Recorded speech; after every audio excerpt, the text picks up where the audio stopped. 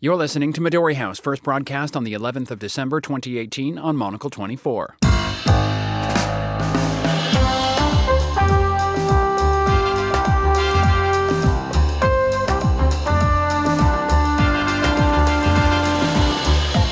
Hello and welcome to Midori House, coming to you live from Studio One here in London. I'm Daniel Bage. On today's show, the deal we have achieved is the best deal possible. It's the only deal possible. The President of the European Commission, Jean-Claude Juncker, makes it clear that the withdrawal agreement won't change. So what is Theresa May trying to achieve from this latest European tour?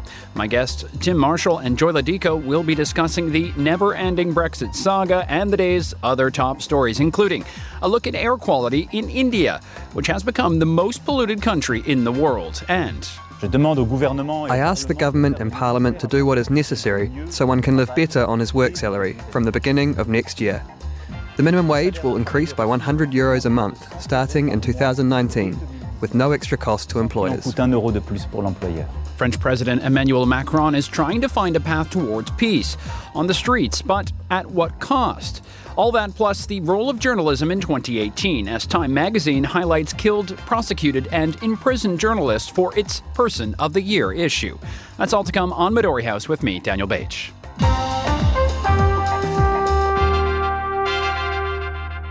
So welcome to Midori House. My guests today are Tim Marshall, editor of thewhatandthewhy.com, and Joy Ladico, columnist at the London Evening Standard. Welcome back to the program, both. We'll begin on Brexit, or at least an attempt to make sense of the last tumultuous 24 hours and what might come next. Yesterday, British Prime Minister Theresa May told MPs she was postponing a vote on the withdrawal agreement, which was meant to happen today, Tuesday, leading to a heated debate in the Commons until late last night. Today, she's meeting with European leaders and EU officials to try and rescue her Brexit deal, but the EU has said time and time again it is not possible to change the agreement. So where does that leave Mrs. May?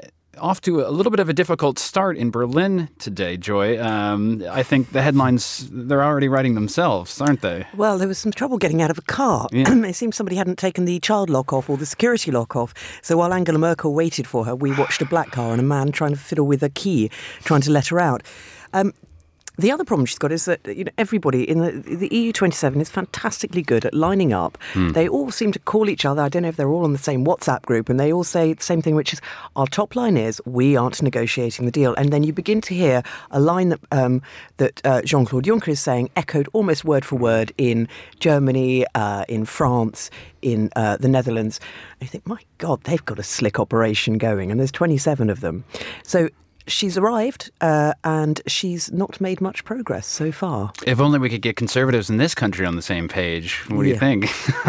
Well, German leader Angela Merkel did rule out further negotiations on Brexit, Tim, but said efforts were being made to give Britain reassurances. What does that mean? It means that if at the EU summit later this week they can come up with a form of nice warm words, I'm sorry to get technical on you, but the backstop agreement, which basically, the way it's worded, does leave part of the United Kingdom, which is Northern Ireland, within the customs union and the single market of the EU, even if the rest of us had actually left, which is absolutely not on for many politicians.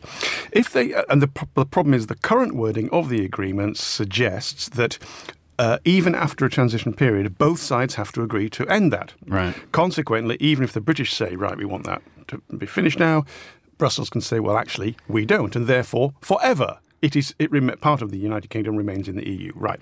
Supposing they come out with a statement on Thursday or Friday saying, we understand how you feel and we want to do the best for you. So here's a statement that, yes, we agree that, you know what, eventually you will be able to go. And that's about as far as they're going to get. Right. But of course, the text of the agreement will still remain the same. And so I don't think that would make any difference. But I think they're just going to try and have some warm words. And that's about it. Yes, I think it's almost going to be a game of bingo, actually. So I'm looking for good faith. I'm looking for best endeavours and open-minded examinations. Love it. Yeah, would you go for those? House. Yeah. So, Joy, if the wording isn't going to be changed, what of this trip? What is Mrs. May? Well, what is the point? Yeah, exactly. I mean, the DUP is not going to accept things in their current form. Jacob Rees-Mogg, leader of the kind of right-wing faction within the Tory party has said it really doesn't matter what she does, we want a new Prime Minister. The Remainers are going to sit there saying, well, really, does this make this any better at all? And Labour, 18 months ago, put up these 6 tests for whether this Brexit would be good enough for them. I have occasionally looked up these 6 tests to remind myself it's completely irrelevant what they are. We're never going to meet them because they're designed not to be met. So she's still going to come back after her tour in Europe with the whole of Parliament against her. So what of a no confidence vote then? That's sort of quietly been happening today, but no announcement while she's away in Europe, I understand. But where do we stand on that? We are absolutely guessing, and there are about 60 to 70 scenarios we can paint, but we don't have time. But before we get to that scenario, which is, OK, Labour calls a no confidence in the government, at which point, if 2/3 of the government agree, and that would take some Conservatives, the current government, to actually say, yes, I haven't got any confidence in myself either, at which point you can call a new election, potentially. Or you can invite people to try to form governments from within Parliament.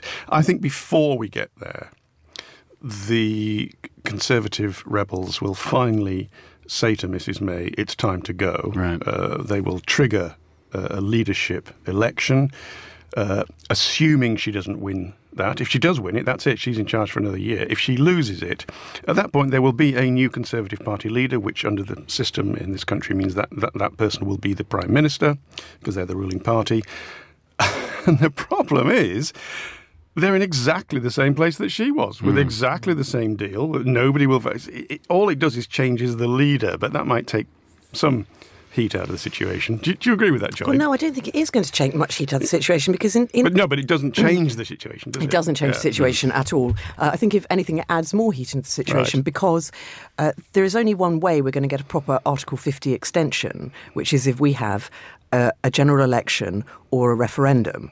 And so if there is a new Tory party leader, he or she has to call a election almost immediately in order to satisfy that, in order to get enough time to then go back to renegotiate. And at that point, the EU27 sort of has to sort of do some thinking about whether this is the correct thing to do. This is a democracy. It's one of its member states. What do we do? And they have to be a bit more pragmatic. But I think if they just change Conservative Party leader, I think the EU27 will say that's absolutely fine. That's internal politics. Carry on. See you on March 29th. And we're not changing the wording.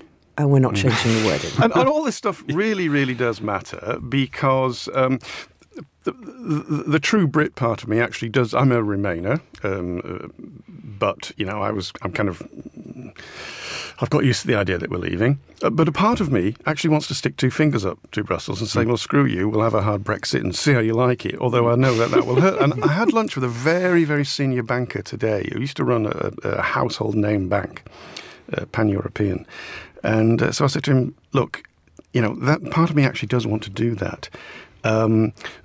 Pascal Lamy said the other day that going for WTO rules, hard Brexit, we'll trade on WTO rules. Yeah. It's like going from the first division of a football championship down to the 4th division. And I said to this banker, is that true?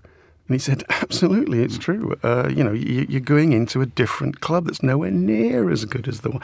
So, my head rules. There's no way I'm going to think, let's just leave. But the reason I think it really matters is we are talking about people's livelihoods, people's lives, jobs and all the rest of it, mostly for the UK. But there is this huge knock-on effect for people in Ireland. And there's a knock-on effect for people that work in car factories in Germany. It's such a car crash. Well, a good way to put it. And on that note, perhaps we'll end the speculation for now. We will, of course, be back on this topic, but we'll turn our attention to France now. Another a bit of a car crash situation where, following weeks of violent protests, President Emmanuel Macron has bowed to pressure, announcing a series of emergency measures. The French president promised a rise in the minimum wage and also some tax concessions last night in a 13-minute primetime television address.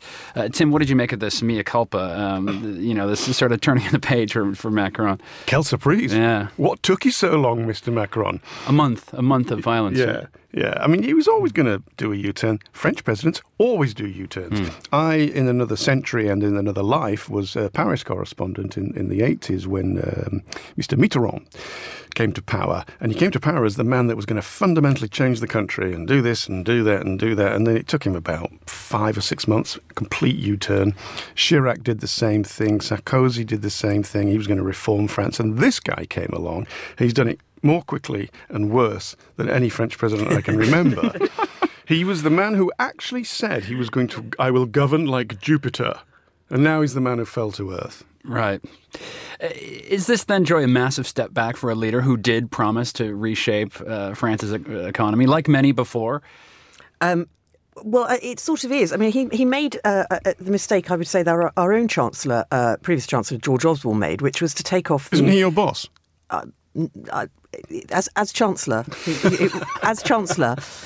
he took off the top rate of tax. We reduced the top rate of tax. And it's kind of old kind of 1980s libertarian Laffer curve economics to say, well, actually, there'll be more rich people in the country and they will be more honest about their taxes and put more money into the country. It's absolutely brilliant until you see the effect of it. And arguably, in Britain, the effect was a Brexit vote along the way. And in France, the result has been Macron having to put in an extra £10 billion of money for essentially kind of the welfare level of spending to kind of cushion that blow. Upside, Thomas Piketty might be pleased because the inequality ratio has gone down a little bit as a result of it, but it's a very messy way of doing it. And none of this needed to happen. Let's look at what sparked it, which was the rise in diesel. 25% tax upping across the year. Now, most French vehicles run on diesel. So he wants to have green policies. Don't we all? Except none of us want to pay for them. I mean, there's a whole other debate there. So, but he squeezes the very people that are already suffering the most, who were told a few years ago diesel's actually better than ordinary petrol. Now we know that it isn't. And I looked up some facts and figures. The Californian forest fires this year emitted more CO2 emissions than the entire French economy over 1 year. So he's gone for this tiny, tiny little tranche of hitting the people the most who can't afford to live and work in the major cities and so are pushed out and therefore need their cars. For what? To spark the biggest uprising France has seen in 40 years. It's been a disaster. Now, his new policies, sorry, Joy, I'm banging on a bit, I'll let you come in. These policies are actually quite good from a certain point of view. 100 euros per month onto the minimum wage. 25 euros a week is worth having. Tax freeze for pensioners on low incomes, and no tax on overtime. That's going to, hopefully, you get people to work. Now, whether they can afford it is one thing, but those sort of slightly smaller economic models that he's trying to introduce now might have kickstarted and helped the economy. Instead, what he's had on his hands is a riot, and yet again, the non-human face of capitalism is shown to the world, because I believe that capitalism has lost its human face and consequently is going through a crisis. Well, I mean, it's very. He comes in on a platform of liberalising France, which does begin to look kind of rather creaky and antiquated compared to the rest of Europe in terms of the rules and regulations that are in place. Having said that, its productivity is actually rather extraordinarily high given the number of hours he's worked. So why he's let overtime happen when he's actually doing better than most of us, I don't know. But I would say it's not just the language of capitalism; it's also the language of environmentalism that's causing a problem. Because I think anything that's got multi-syllable words like the environment, sustainability, is beginning to lock people out of a kind of genuine conversation with their government, and they're being told, well, these are being done for the greater good. And you're right about car usage. I mean, one of the telling statistics now is that if you are in the kind of upper middle classes, you are at least likely to own a car because you will be living in such a place which is already well served by public transport, and it's somehow a kind of lower status symbol. You are essentially lower working class if you've got to drive, lower middle class or working class if you've got to drive around. So you just have to break that down and say, well, actually, of course you were. That tax was going to hit a particular sector of society. It may say, it may feel like a kind of general tax, but it's not. Can he resurrect this sort of green agenda? We've had a huge economic impact here in losses because of businesses haven't been able to run because of protests and things like that. But is that something he can come back on? Because misplaced or not, as you said, this wasn't a really good strategy to start with. Well, most people are persuaded that we actually do need seriously green policies. If we get time, we'll be coming on to that in India. But I just think it's such an easy hit. Oh, how can I quickly gather X million euros? Oh, I'll put a tax on people's petrol. It's a lot harder to think what sustainable infrastructures can I introduce for the renewables. That's a lot harder because that's proper big long-term investment as opposed to small short-term gains. But he could perhaps go for the bigger infrastructure, but there's no way he can go for anything that hits ordinary people for the foreseeable future. Joy, when Macron came on the scene, he took a tremendous stride forward, in becoming the sort of the most prominent leader in Europe. That's surely very damaged now. But is his focus at all on Europe, or simply ensuring up any support he can muster back home? Well, I was just wondering, the question is, who do I call when I call Europe, as Kissinger once said. And who do we call at the moment? It's certainly not Theresa. Angela Merkel is technically in office, but leaving power quite soon. And Macron has lost his authority internally. So even if he goes to Europe with sort of a grand modernisation scheme there, they'll say, I think you might have a problem back home you want to sort out. I'm surprised Donald Trump hasn't come on Twitter yet, unless I've missed it, to give some words about Macron and the protests. We're all wise after the event, but I did think last year when this guy apparently literally walked on water, according to a particular British magazine that pictured him doing that, and he was going to be the leader of the free world, I thought, you're not looking ahead to the battles he's going to have and probably lose. The leader of there is actually a job vacancy, but he's not filling it, and neither is Trudeau. And we'll wait to see that Annegret, AKK, the new German CDU leader, if she becomes Chancellor, does she have what it takes in these extremely turbulent times to actually not just be just for Germany, but to try to have some sort of liberal order leadership? I'm interested, Jim, in your experience in covering France and French leaders.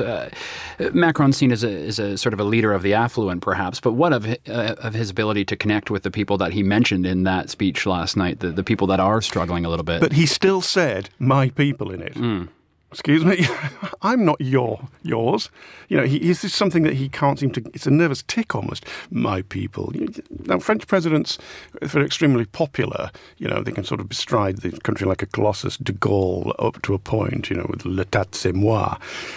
But not Macron at the moment. Don't say my people. He does not have a common touch. He hectored an unemployed man recently about, nip across the road and go and get a job. Everything he touches at the moment turns to dust, and he's got a long, long haul to get back. Well, a long haul to see who we will be calling in Europe next in the coming weeks and months. Very, very briefly. Yeah, please. I do think he's probably done enough, especially with Christmas coming up, to draw most of the sting and next year try to reassemble everything. Sorry. Oh, interesting. Well, one to look forward to as well in the new year. We're going to take a break. Coming up next, the worst air pollution in the world and protecting the truth, as Time magazine highlights prosecuted journalists for its Person of the Year issue. Russia is a large and unwieldy beast, but in recent decades it's been tamed by President Vladimir Putin, who's deftly tightened his grip on power. To find more about where Russia finds itself today, from its soft power to its economy, watch our animated nation survey, playing now in the film section at monocle.com.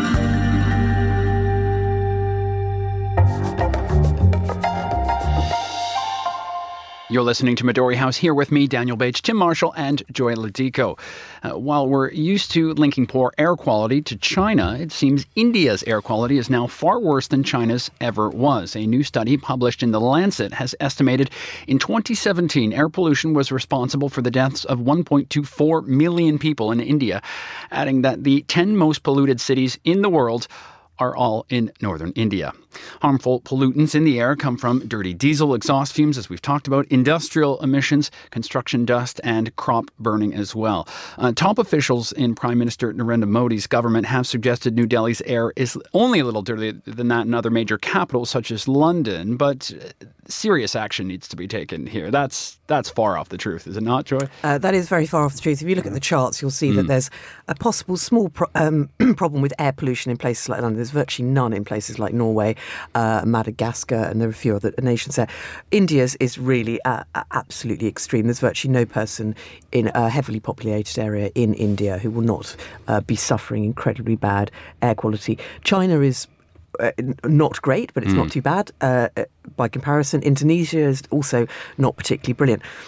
What is also demonstrated in these charts, in this particular study, so first of all, what they do is they take, rather than just sort of saying per person, they actually look at people in cities versus countryside. So it's assumed that if you have a large countryside population, they're in fact unlikely to be affected by air pollution because of the space. So they weight towards who's in cities. What you can see is that for all, we've just been talking about Macron and environmentalism, for all the kind of hand-wringing that's going on in Europe at the moment, we are not the problem. We have already got pretty good measures in place. Our health is not actually being that deeply adversely affected by this, but the major problems are happening in developing, very, very fast developing nations with high populations. And the ability to get that under control, particularly in India, which has got such a bureaucratic deadlock, is going to be very difficult. Tim, does this put things into perspective? You know, in the if we look at the West versus the developing world, let's say in Canada, for example, an entire election is being framed on a carbon tax. But if we look at India, it's. I mean, it's just the cost of progress. It's crazy. I was going to come to this cost of progress argument. Yes, it does put it into perspective, but that doesn't mean that it's not a very serious issue in all of our major capitals and even in this election in Canada, because it is an issue.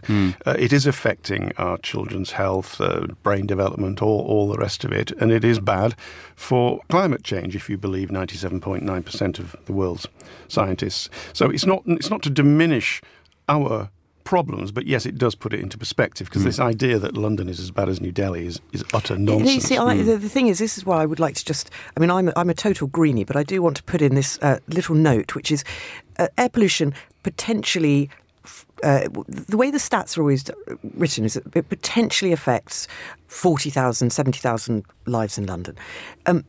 Or foreshortens them. We're talking about a couple of weeks here, foreshortening. I mean, trust me, a packet of cigarettes will do worse. Yeah. And also, 10, 15 years ago, when all our buses were sort of pumping out the most terrible pollutants, the situation was much worse. There's a sort of slight uptick at the moment because we've all got these wood-burning stoves in London, which is causing pollution. But we're not at this sort of crisis level that we seem to be talking about.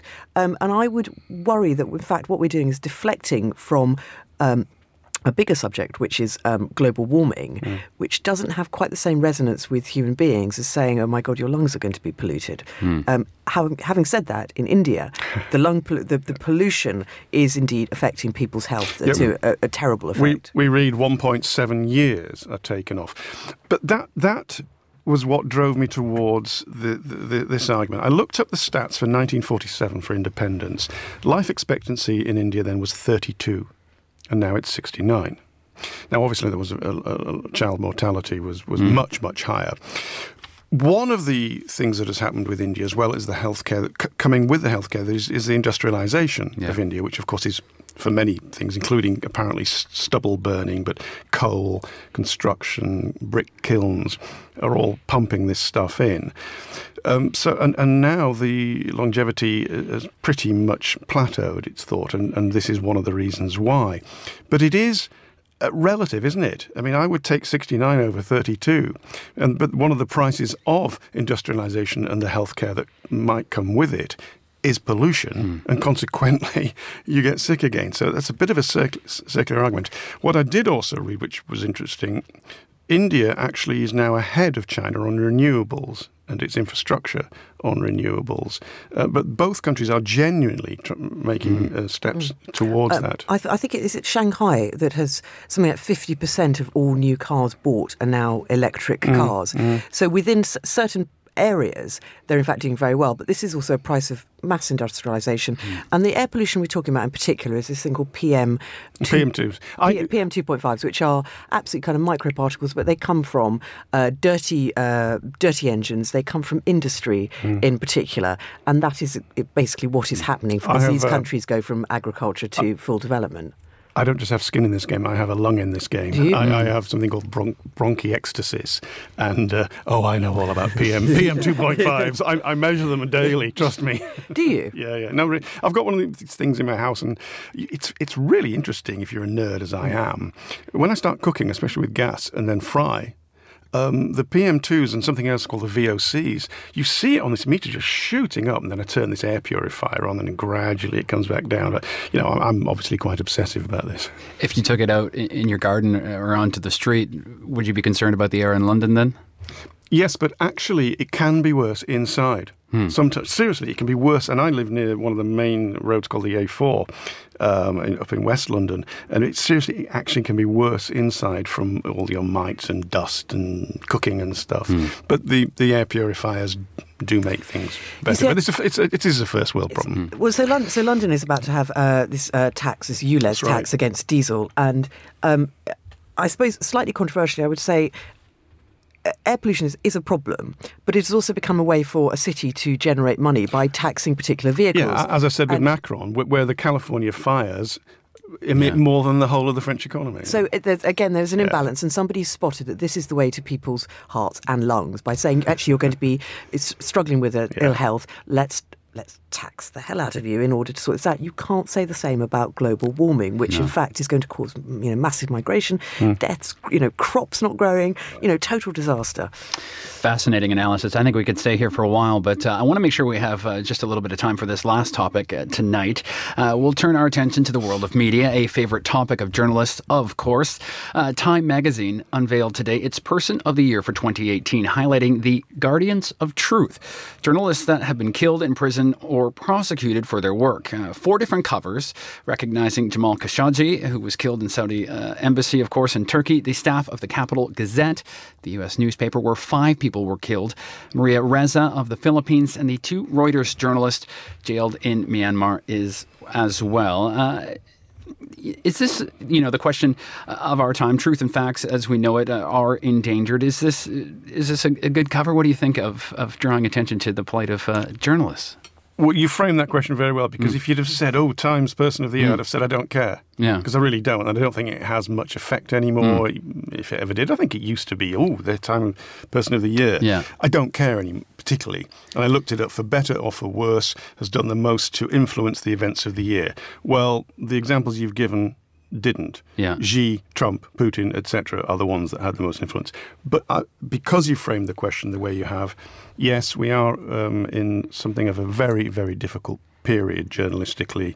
The crisis of belief, the crisis of trust, and also the attack on us by those in power, and actually those not in power. I mean, the journalists covering the Gilets jaunes riots in Paris were attacked as well. Yeah. Joy, what did you make of this? Does this change the conversation for you at all on our jobs? Well, I think Donald Trump will have been furious yet again to make the cover of Time this year. And Khashoggi in particular is a bit of a sore, because the US is having to suddenly speak a little bit more carefully about its relationship with Saudi Arabia.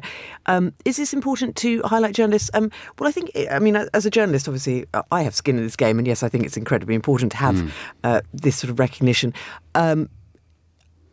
Is this going to change the world? Is it going to have a significant impact? Yeah. No, in the end, because the powers that be are continuing to do so with fairly little censure. I mean, I think the irony about Khashoggi is that although the world followed that story, so how could we possibly be doing that? In the end, not very much happened apart from people pulling out of a conference. I mean, I pull out of a conference every so often because I've got better things to do. Yeah. At the end, what difference does it make?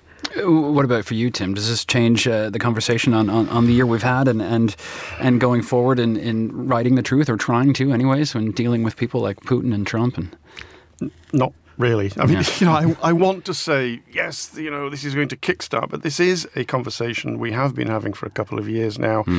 It is a relevant conversation in the era of social media and the much-hated mainstream media and all the rest of it, which, I can't stand that phrase, as if the people sitting in their bedrooms writing blatant lies, or indeed in troll factories in St. Petersburg in Russia, are sort of at higher standards than mainstream media. Those of us that work or worked in it know that for all its legions of faults, there is still an ethos that you do try to get things right. Sometimes in some sections of the media there is a bent towards one side or another. Not in broadcast media. It's actually not allowed in this country. And it's a conversation that we do need to. And we do need to defend it and actually explain. Actually, given all the other things that are happening in the world, this is your best bet. Very well said, both. That does bring us to the end of today's show. Joy Ladico and Tim Marshall, thank you very much for joining us here on Midori House. Today's show produced by Carlotta Ribello, research by Fernando Augusto Pacheco and Martha Libri, our studio manager, Christy Evans. I'm Daniel Bache. Thank you for listening, and goodbye.